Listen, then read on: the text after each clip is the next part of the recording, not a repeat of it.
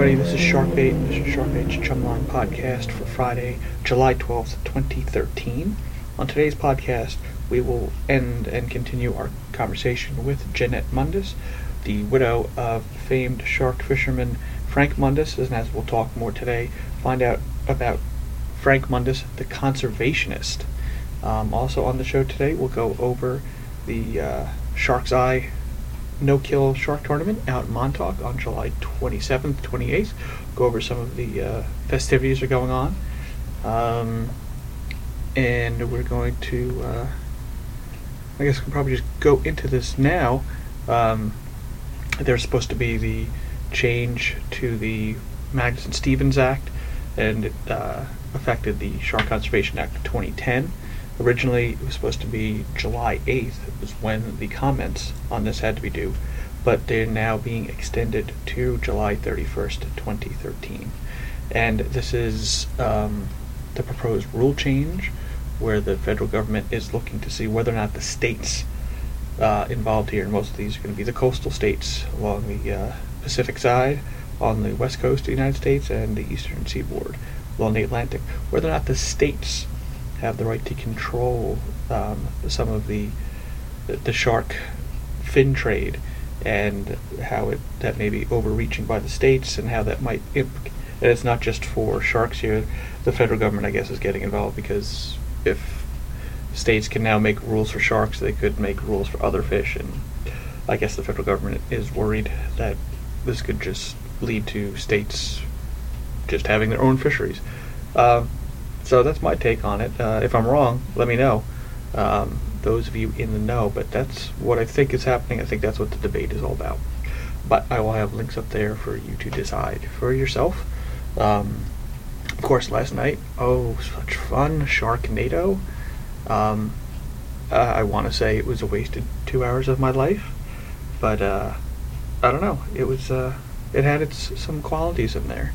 I don't want to ruin it for anybody if you're planning on ever seeing it, but I think it's worth it just for the there's a little bit of a shark story about how someone got a shark scar, and having been a shark attack survivor myself, it was like I kept waiting almost the full 2 hours for it to be explained, and when they finally did, it was a very blatant ripoff of the USS Indianapolis story that was used in Jaws, almost line for line.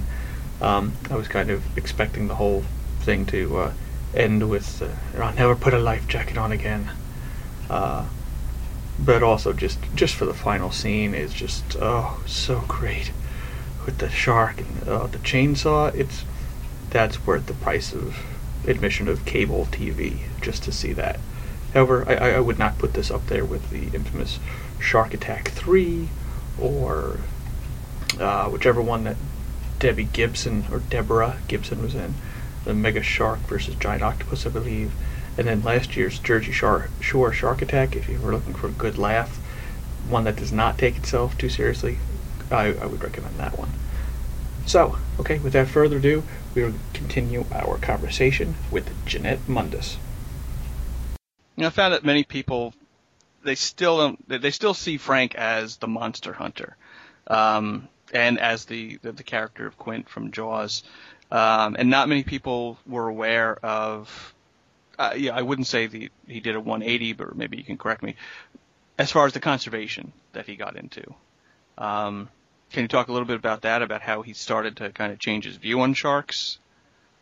He was always into conservation, even though people didn't credit him with it. Back in the 1960s, he was instrumental in helping getting the shark tagging program started with Jack Casey. And in later years, he was trying to discourage fishermen from using J-hooks, which can snag in a shark's stomach, and he wanted to promote circle hooks only, because they tend to catch in the shark's mouth, so that if you wish to catch and release a fish, you can do so without harming it. So he was a big proponent of circle hooks for many years, for as long as I knew him. Yeah, it's a shame that not many people know about that. Like I've found from ever since I got to know him, and he would tell me stories, and he was telling me about circle hooks, that a lot of people just see him as basically the character of Quint, and sometimes when I bring up, his name, people are like, oh, all he did was just kill all the sharks, and that's the reason they're not here anymore. And, it's kind of sad that that's, the way he's seen. Because it's the longliners that have fished out the oceans, and Frank always said that, they catch huge volumes of sharks, whereas sport fishermen couldn't catch on that kind of a scale. Right. But he did tag sharks over the years. He used to tag quite a few of them and get returns on the tags to find out where they'd been and everything. So he didn't just kill everything. He did take part in catch and release. And he also, I just found this out through a scientist at Stony Brook University here on Long Island, that he would actually donate a lot of the carcasses that he would catch back in the 60s and 70s, I guess, to Woods Hole, and that a lot of the data that they have about great whites in particular, the aging and such, came from the donations from Frank. Oh, that's great. Yeah, and also when he caught that big fish in 86, the 3427 white shark, he allowed the scientists to dissect that fish completely so that they could, find out how, more details about it. Right. And that was kind of like, that was the Braddock catch, right? The Donnie Braddock shark? Yeah. Okay. Now, do you ever get... like people I got to know him, I want to say he's two different personalities, but I guess he was definitely a showman, and I think it's another thing that people don't realize. Like when I got to know him, he was great, like almost like how you kind of started up a conversation with him. You would sit down and I would talk to him, and he would be, gracious and answer any questions I had about sharks. However, as soon as there was someone else, especially someone who just had a passing curiosity about who he was, because at the time when I got to know him, he was behind the Riverhead Aquarium, and not many people really knew who he was, even though there's a big sign saying who he was. So I always thought it was kind of funny. I'd be talking to him, and as soon as there'd be someone who didn't really know, he would turn on that character, and he was so funny. I don't know how you were able to deal with it.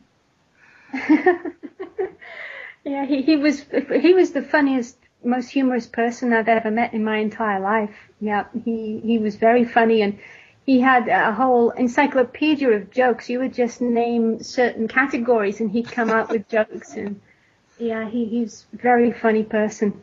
On the boat though, he was serious when it came to fishing. He could switch off the humor, to focus on what had to be done, right. But the rest of the time, he's a very funny person.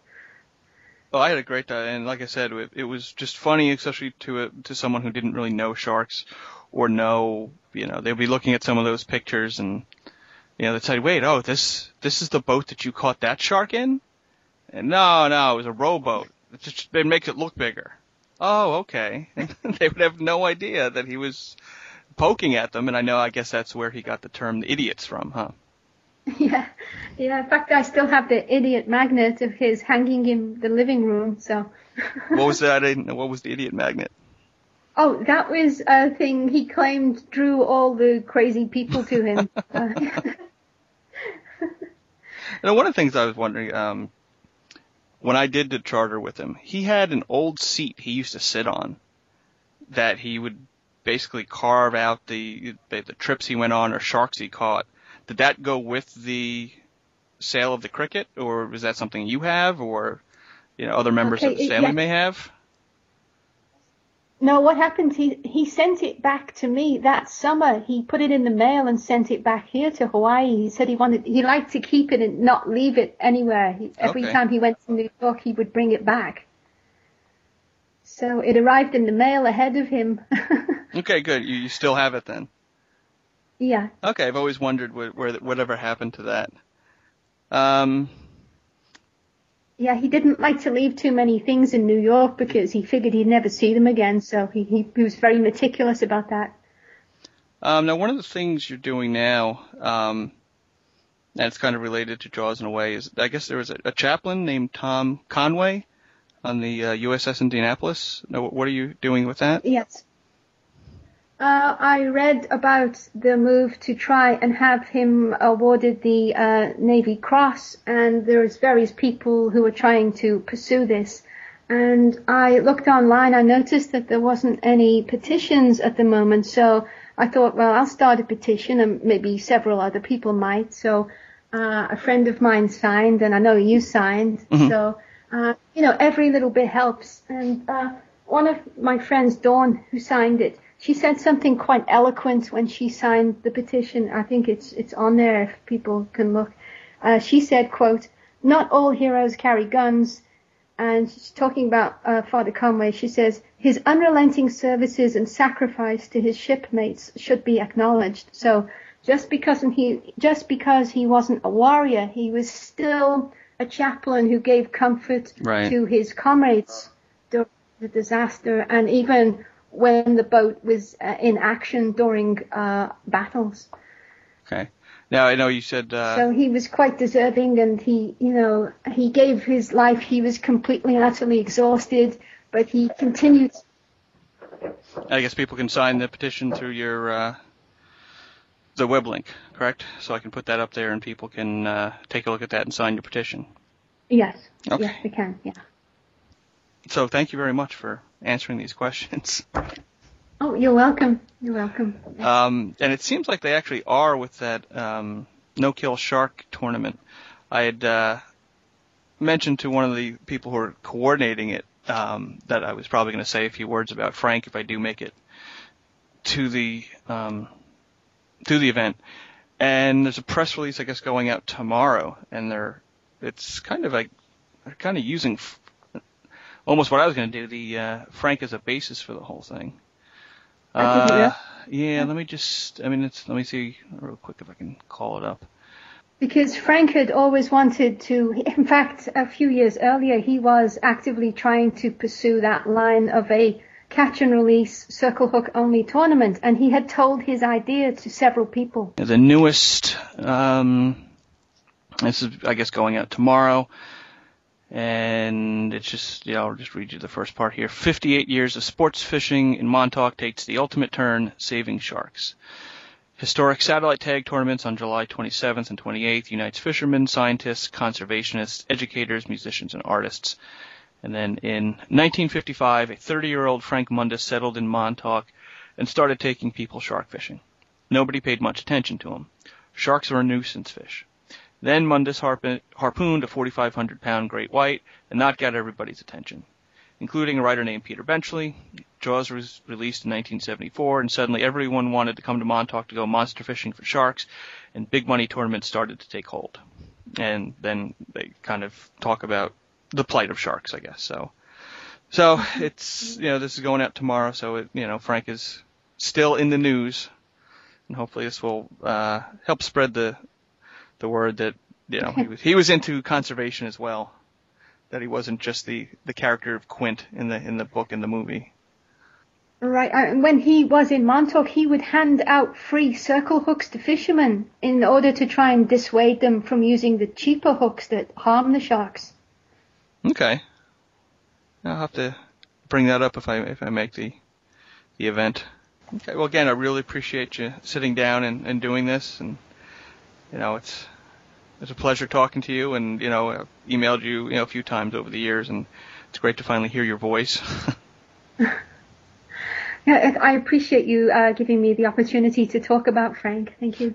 No problem. And anytime you want to think of other stories or something, don't bother to hesitate to call me. And I enjoyed talking to him, and he was very gracious to talk to me, and I considered it was an honor for me to have just a few sessions where I got to talk to him that summer. So, in fact, the reason he was at the aquarium was he was trying to sell the boat. Someone at the aquarium had expressed an interest in it, one of the owners, and so he had stayed there to see what would happen.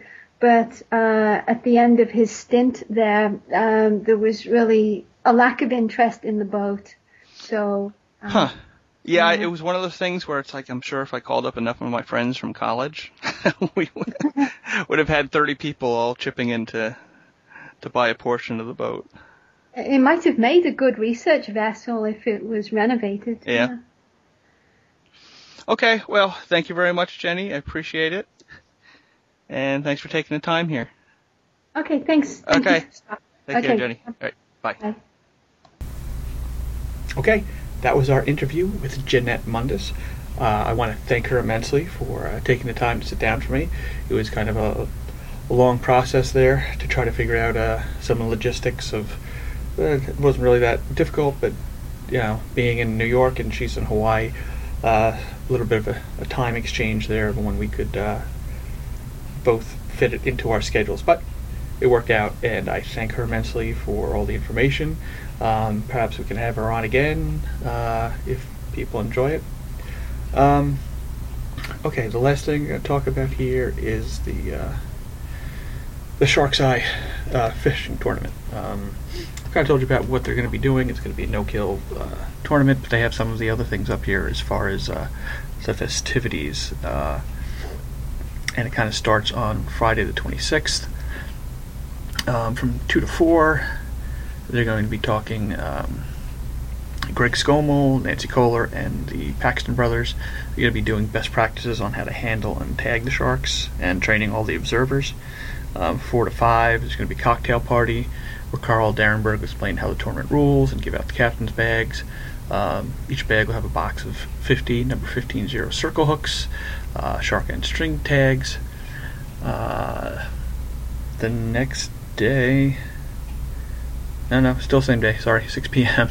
is the captain's meeting to go over the rules and regulations. The next day, Saturday the 27th, from 12 to 5, you're going to have films hosted by the Gary Harvey Foundation. The film's going to be This Is Your Ocean, Sharks, and also the Tiger Shark Express. It's a new documentary about private lives of tiger sharks. The Paxton brothers are going to be showing their sustainable fisheries, and it looks like Nancy Kohler from the National Marine Fisheries Service will also be there. Kenny Grimshaw of RealJaws.com is one of the world's leading experts on great white sharks in their natural environment. Captain Grimshaw's 1-hour American Sportsman DVD lecture presentation is highly entertaining and very informative. And Stephanie Whiston is going to talk about underwater photography and techniques in her travels. And of course, during all this is when the actual fishing is going on as well, but we pick it up the next day on Sunday, the 28th. And these are from 12 to 5. You're going to have the Riverhead Foundation. They're going to be talking about tagging whales, seals, and sea turtles and encounters with sharks. The Peconic Baykeeper is going to be there to talk about water quality and how the pollutants that go into the water wind up in the fish we eat, like magos and the threshers. The Sag Harbor Whaling Museum will be there to talk about why sharks will wind up in a museum unless we step in and help them now. Scott Curatola Wagaman, which would be me. Hopefully I will be there to talk about my shark incident, a little bit about Frank Mundis, and a small little talk about the need to help sharks. The Shark brothers, Brooks and Sean Paxton, are going to be talking about Montauk lore, the status of sharks, the importance of sharks in the ecosystem, shark reproduction, best practices, circle hooks, and from fear to fascination. The already mentioned Nancy Kohler of National Marine Fisheries will be available to answer questions and has kid-friendly items. Kenny Grimshaw, Captain Grimshaw, is going to be on hand again about great white sharks and natural environment. And Stephanie Whitson, who will also be there about underwater photography and techniques and travels. Okay, that's it. That's for the podcast today. Thanks for tuning in. Again, hopefully, if you want to, if you're in the area, come down to the tournament on Sunday. If I'm there, stop by, say hi. I'd like to see who my audience is. But as always, with audiences, you know how to get me here. So, just use your normal things. Subscribe to the podcast on iTunes. Search for Sharkbait in the podcasts. Check out all the resources for this on the blog at www. I'm trying to think of what I did. I know I changed some things around. The blog is www.sharkb8chumline.blogspot.com. You can also check out the other website, which is sharkbaitpodcast.com. You can follow me on Twitter at SharkB8Chum. Like me on Facebook, just do a search for Sharkbait's Chumline. And again, emails. I like getting emails. we don't get enough emails, at least not important ones anyway. Get the same, somehow the spam always finds you. So shoot me an email at sharkbait@sharkbaitpod.com. Okay, that's it. Next week I think we're going to have another talk about Jaws. We'll be talking to a high school science teacher. See what his thoughts are on why he loves Jaws, how it affected him, and maybe see what the kids of today are learning. Okay, thanks for tuning in. Hopefully see you next week. And Mr. Finn, what do you got to say? Sharks are awesome.